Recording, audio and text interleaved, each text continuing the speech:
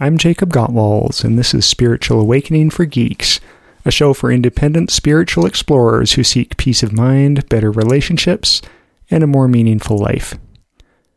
I call this episode Stop Getting Indoctrinated by Your Favorite Groups. This is actually an article that I published on May 12th, 2019, and I'm recording this episode a few months later on August 25th, 2019. When I wrote this article, I was intending to stop reading articles on my podcast, just to kind of make things a little more spontaneous. I had decided to start working from an outline rather than just reading my articles. But I think this article is pretty good. So I've decided, I've kind of gone back on that, on my thinking on that. And I actually don't mind reading articles every now and then. So this is going to be one of those that I'm just going to read to you. So let me go ahead and do that now. In my 30s, I was involved in an organization that promoted nonviolent communication, a self-help practice that helped me gain self-awareness, empathy, and conflict resolution skills. Unfortunately, my involvement in this group had an unintended side effect. Over the course of a decade, I gradually lost my ability to think clearly about nonviolent communication itself, and I eventually became somewhat of a true believer. I go into more detail about this experience in an article titled How I Became a Zealot, Then Freed Myself, which you can access at spiritualawakeningforgeeks.com/howibecameazealot. During this time, I had similar experiences, though to a lesser degree, with various spiritual and environmental groups too. Eventually, I noticed a pattern. After encountering helpful ideas, I was getting involved with groups of people that were promoting those ideas. In some cases, I got very involved. That was the case with nonviolent communication, which was my main vocation for a while. In other cases, I was involved to a lesser degree as a student and spectator. For instance, I might study a group's ideas, listen to their podcasts, and so forth. Whether or not I got highly involved in these groups, over time something disturbing was happening. I was losing my ability to think critically about the ideas promoted by these groups, almost as if I'd been brainwashed. I now believe this pattern affects many people involved in many types of groups, including political groups, spiritual groups, religious groups, self-help groups, and even professional groups. Having had a number of years to reflect on this pattern, this article and episode is my attempt to shed some light on the pattern and what we can do about it. What does it mean to be a true believer? You're a true believer in a set of beliefs when those beliefs seem like facts or obvious truths to you. True belief limits your ability to think outside the box of your belief system, because when your beliefs seem like obvious truths, you're less likely to seek alternative ways of understanding things, and you're more likely to dismiss other beliefs that conflict with yours. I used to think that people become true believers by choice, by consciously, voluntarily choosing to put their faith in a belief system. However, I've come to realize that true belief is more like a habit than a choice, and that true belief can arise unconsciously and involuntarily through the influence of a group's culture. In other words, you can become a true believer by accident when you're under the influence of a group. In the sections below, I explore how this can happen and what you can do about it. If we start using some belief system to make sense of life and guide our actions on a regular basis, and if we stop considering other perspectives, Viewing life through the lens of this belief system can start to become a habit. At first, learning and applying this belief system may have been a voluntary choice. But as this behavior becomes more of a habit, this habit can eventually become unconscious and involuntary. At that point, we view life through the lens of that belief system automatically, and those beliefs no longer seem hypothetical to us. They seem like facts or obvious truths. We've become true believers without intending to, and perhaps without even recognizing that this has happened. I call this process belief installation. Note that I'm intentionally choosing to use the term belief installation instead of the more familiar term brainwashing.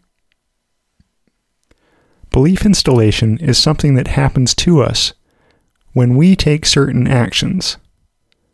Brainwashing, on the other hand, is something that others do to us. Belief installation can occur without brainwashing. Belief installation is something that we can do to ourselves without any help required from anyone else. For belief installation to occur, you must do two things over an extended period of time. You must start using some belief system to make sense of life and guide your actions, and you must stop considering alternative perspectives. Unfortunately, in many groups, these very behaviors are encouraged by several aspects of group culture. So being involved with these groups tends to transform you into a true believer. I call these groups belief-installing groups. To understand how belief-installing groups work, let's start by exploring two things that are present in the culture of many groups: norms and ideologies.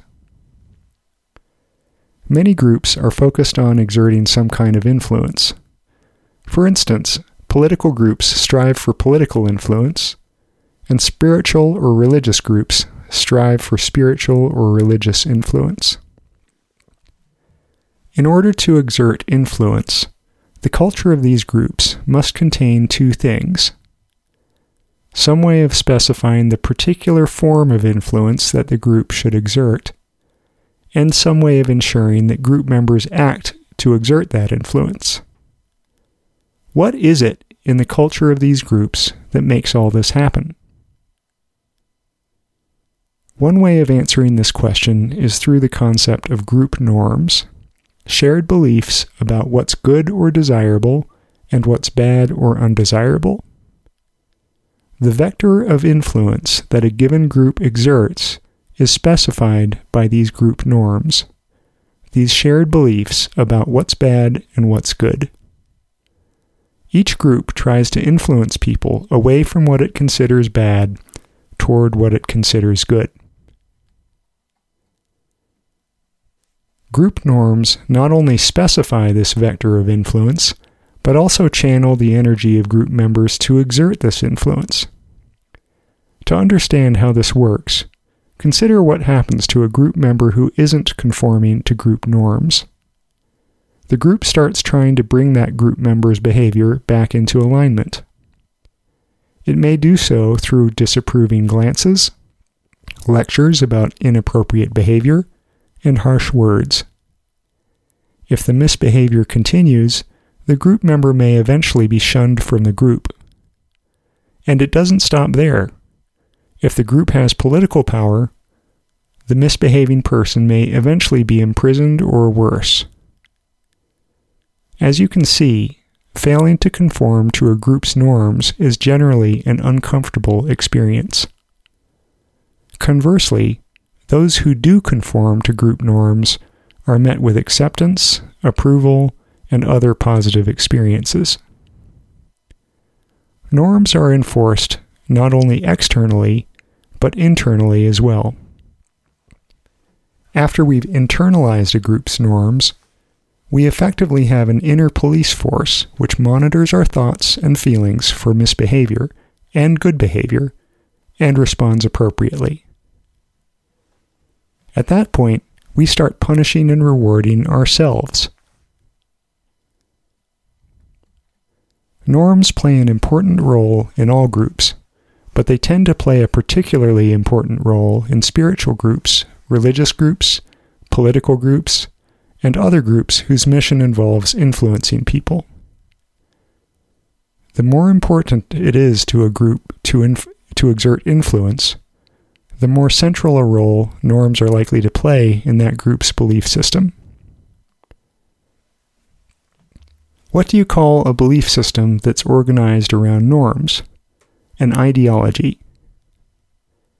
An ideology is a belief system that uses norms to channel group energy to influence people away from what the group considers undesirable and toward what the group considers desirable. Spiritual groups, religious groups, and political groups are usually ideological. That's because these groups are focused on exerting spiritual, religious, or political influence. And ideologies, that is, belief systems organized around norms, are the central mechanism by which groups exert influence.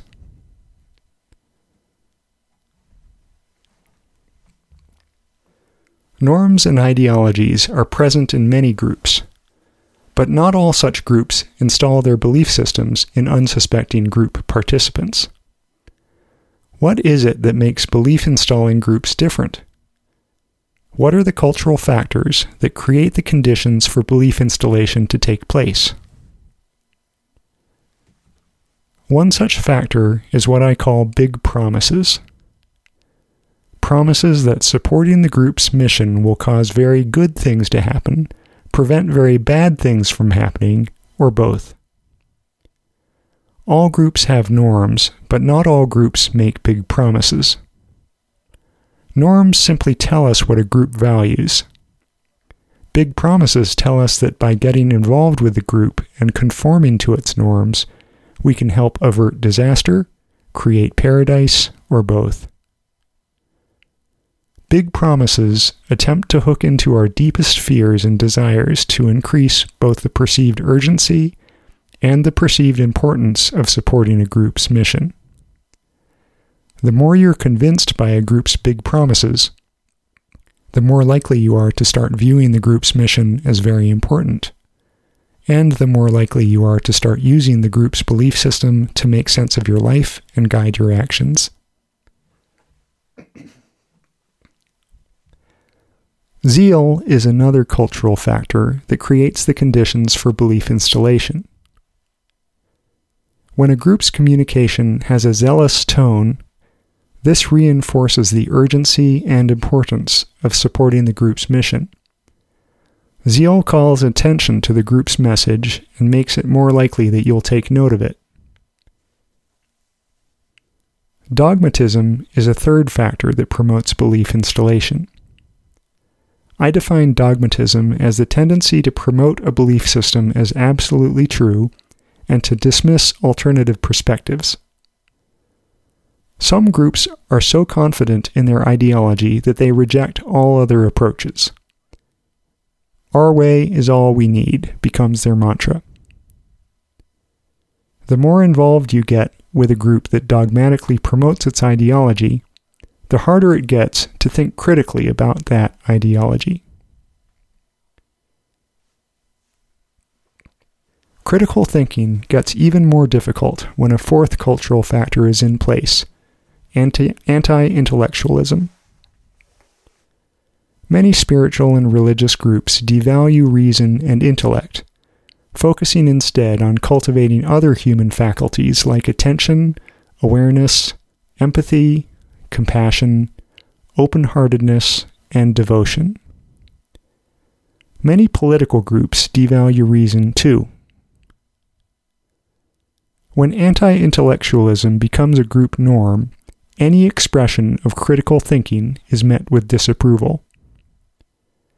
In a group that devalues reason, it can be difficult or impossible to have a critical discussion about the group's ideology within the group itself.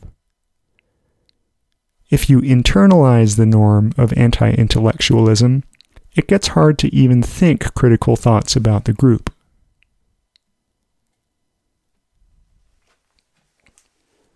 Aside from these cultural factors, there is another factor that's required for belief installation to take place: high involvement. Here's how this might play out. When you first encounter a belief-installing group, the first thing to catch your attention is likely to be their big promises. You may start learning more about the group and its views and practices, but no matter how zealous and dogmatic the group is, if your level of involvement with the group is low, you're unlikely to become a true believer. That's because your low involvement ensures that you'll continue to be exposed to alternative perspectives, and that helps you maintain your ability to think critically about the group's beliefs. However, the more involved you get with a dogmatic group, the more the group's dogmatism will impact your thinking. Consider what it's like to be highly involved with a highly dogmatic group. Everyone you interact with, every book you read, and all the media that you consume affirm the absolute truth of the group's ideology and dismiss all of other perspectives. Your livelihood may require you to promote the group's ideology yourself. No one forces you to live this way. You do so voluntarily because you've bought into the group's big promises and you view the group's mission as very important. Under these conditions, it's very difficult to maintain your ability to think critically about the group's ideology, so it's quite likely that you'll become a true believer. Once you do, you'll start zealously promoting the group's big promises and dogmatically promoting the views and practices that support the group's mission. At that point, you've been assimilated. Since high involvement in a given group promotes installation of that group's beliefs, belief-installing groups tend to encourage their members to get highly involved. Put all the above factors together: big promises, zeal, dogmatism, anti-intellectualism, and high involvement, and what do you get? A belief-installing group. In other words, an oppressive, exploitative group that promotes and propagates itself at the expense of the autonomy and clarity of its members. Would it be possible to have a group that effectively exerts influence without controlling participants via true belief? I think so. In belief-installing groups, after a while, group participants tend to start noticing they've been taken advantage of by the group, and they start to feel resentful about it. Perhaps a group that avoids belief installation could have better and longer-lasting relationships with group participants, leading to greater effectiveness in the long run.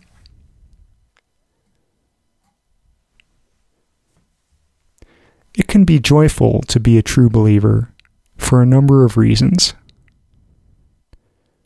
We all want certainty, and when you're a true believer, your group's ideology provides clear, certain solutions to many of life's problems. The fact that those solutions aren't always very effective doesn't bother you much, because you don't blame the group's ideology for this. For instance, you may blame yourself for not being skillful enough in carrying out the group's practices. We all need a sense of belonging, and our sense of belonging can be deeply fulfilled by being a true believer. When you become a true believer, you join a closely knit tribe of fellow true believers. Everyone else in this tribe seems trustworthy because they share your ideology and they adhere to it unwaveringly. Their actions are highly predictable because their actions are guided by the same ideology that guides you. Of course, the price of admission to this tribe is the loss of your freedom to question the group's ideology. If you start expressing critical thinking about the group's ideology, you'll start finding yourself viewed as an outsider, someone who's no longer to be trusted. At best, you'll be ignored by those who used to be your compatriots. At worst, you'll be shunned or attacked.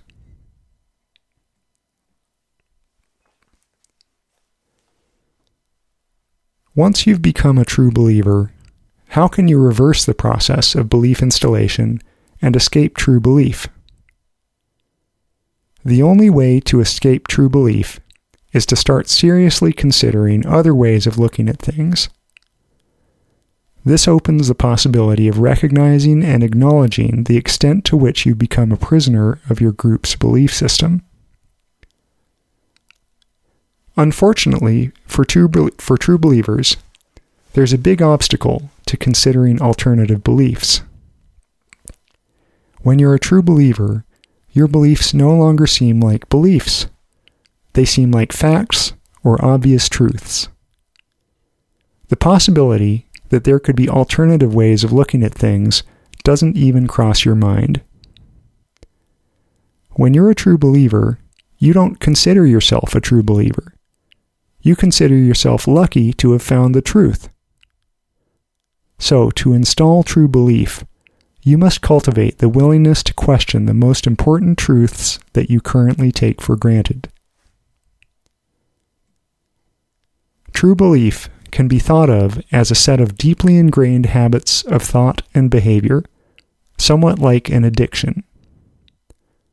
Recovering from this addiction involves learning to think and behave differently, and this requires effort. As I mentioned earlier, one reason true beliefs feel so good is because of the righteous certainty that goes with it. To recover from true belief, you have to let go of this certainty. This can be hard work. The eventual rewards for this work are greater mental and behavioral flexibility and greater effectiveness. When you've been part of a dogmatic, zealous, belief-installing group, you can bet that your group won't support your efforts to reduce your involvement and uninstall the group's ideology from your mind.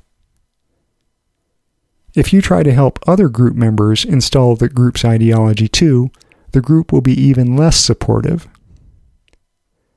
Trying to uninstall the group's ideology is likely to trigger negative reactions from the group.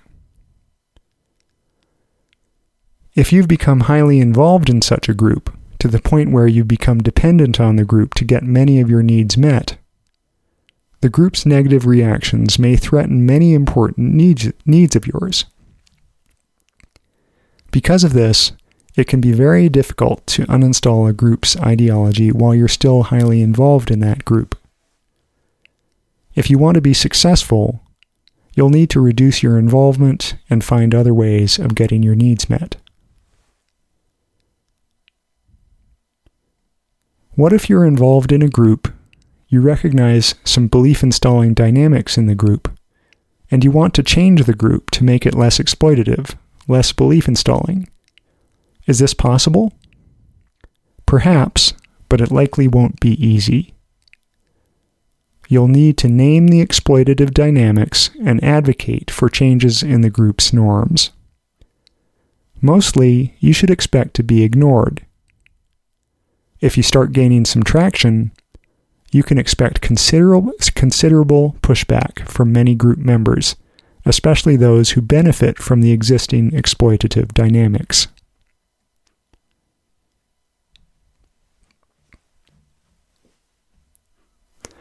Is it possible to participate in a belief-installing group without becoming a true believer?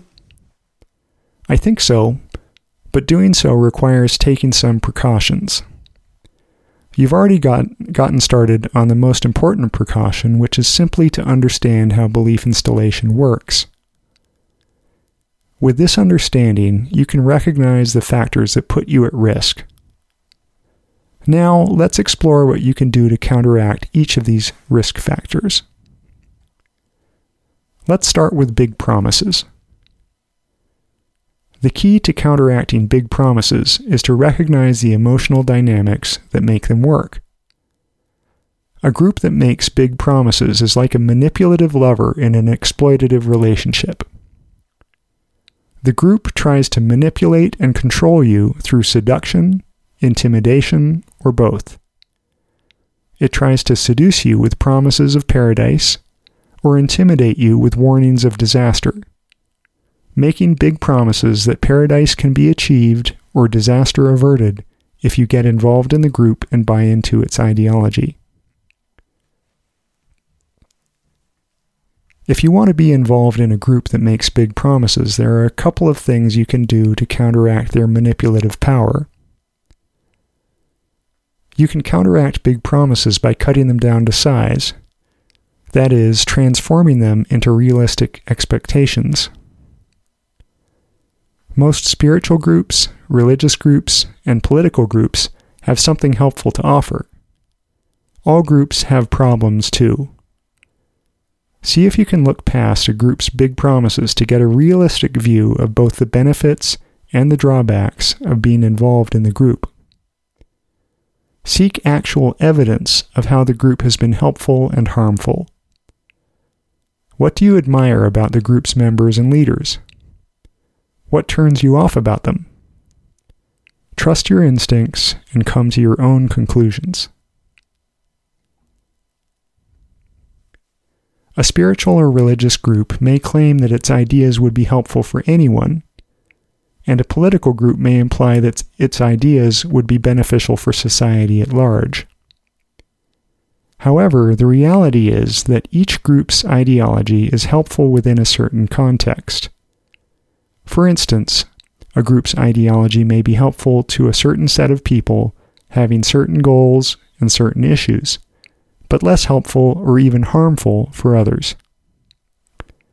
So another way to cut big promises down to size is to look for the limits of the helpfulness and effectiveness of each group's ideology. Another way to counteract the manipulative power of big promises is to reduce your emotional vulnerability to them. Big promises attempt to hook into our deepest desires and fears. If you find yourself getting hooked by big promises, ask yourself how you're getting hooked. What is it that you desire or fear?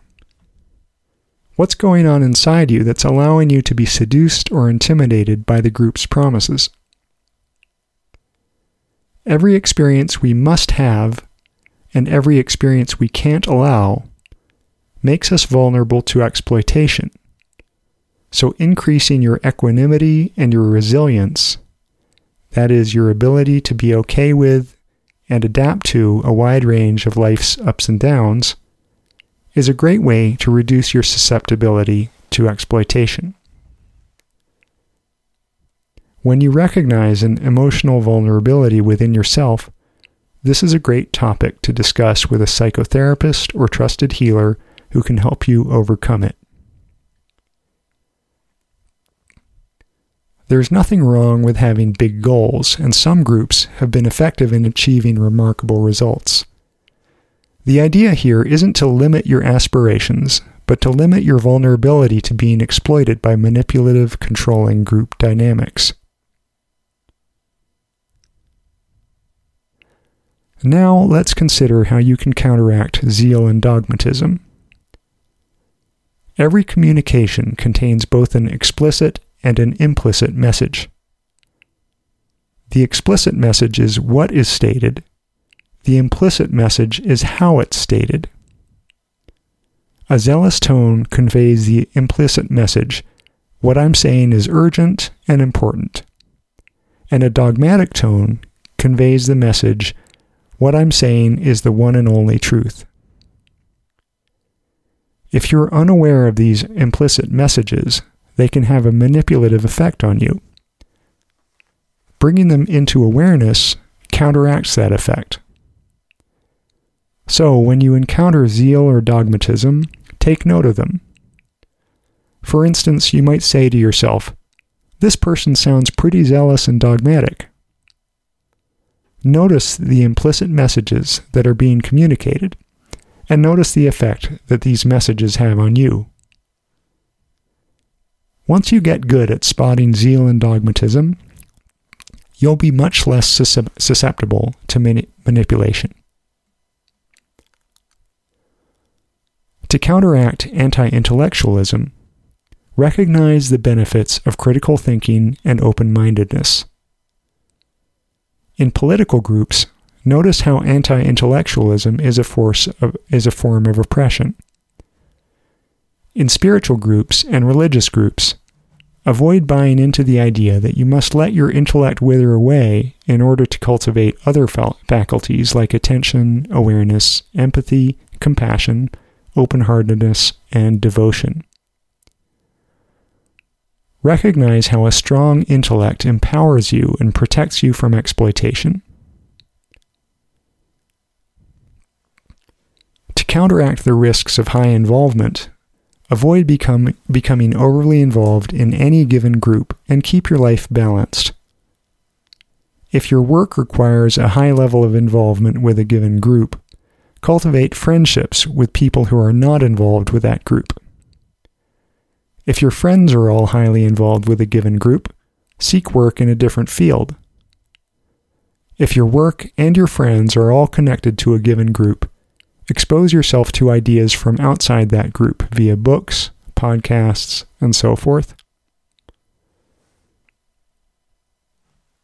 By taking the precautions I've described here, I hope you might be able to explore spiritual groups, religious groups, and political groups more confidently while maintaining your ability to think clearly and critically about these groups and their ideas.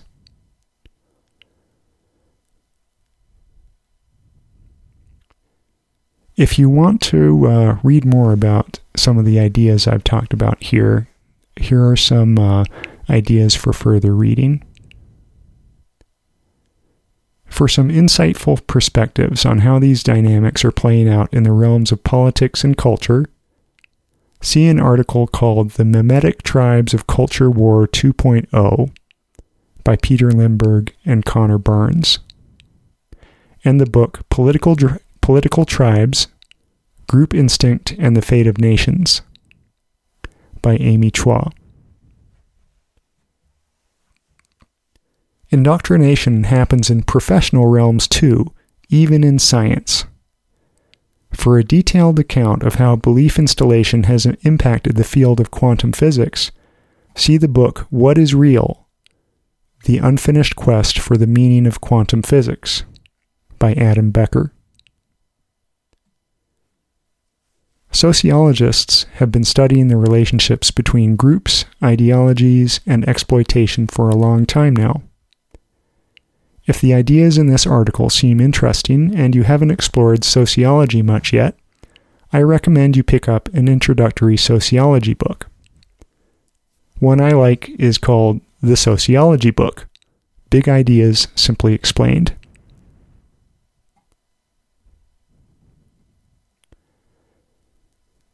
So that's it for this episode of Spiritual Awakening for Geeks. Thanks for joining me. You can find the article that corresponds to this episode at spiritualawakeningforgeeks.com/stopgettingindoctrinated, where you can also post your comments. There's more happening at Spiritual Awakening for Geeks than just this show, so please subscribe to my newsletter to stay up to date. And if you sign up, you'll get a free electronic copy of my book on meditation. You can subscribe to my newsletter at spiritualawakeningforgeeks.com/newsletter. As always, if you're enjoying this show, I hope you might rate it and review it on your favorite podcast directory. That helps the show rank higher in the ratings so others can find it more easily. Until next time, this is Jacob Gottwals, wishing you freedom on your spiritual journey.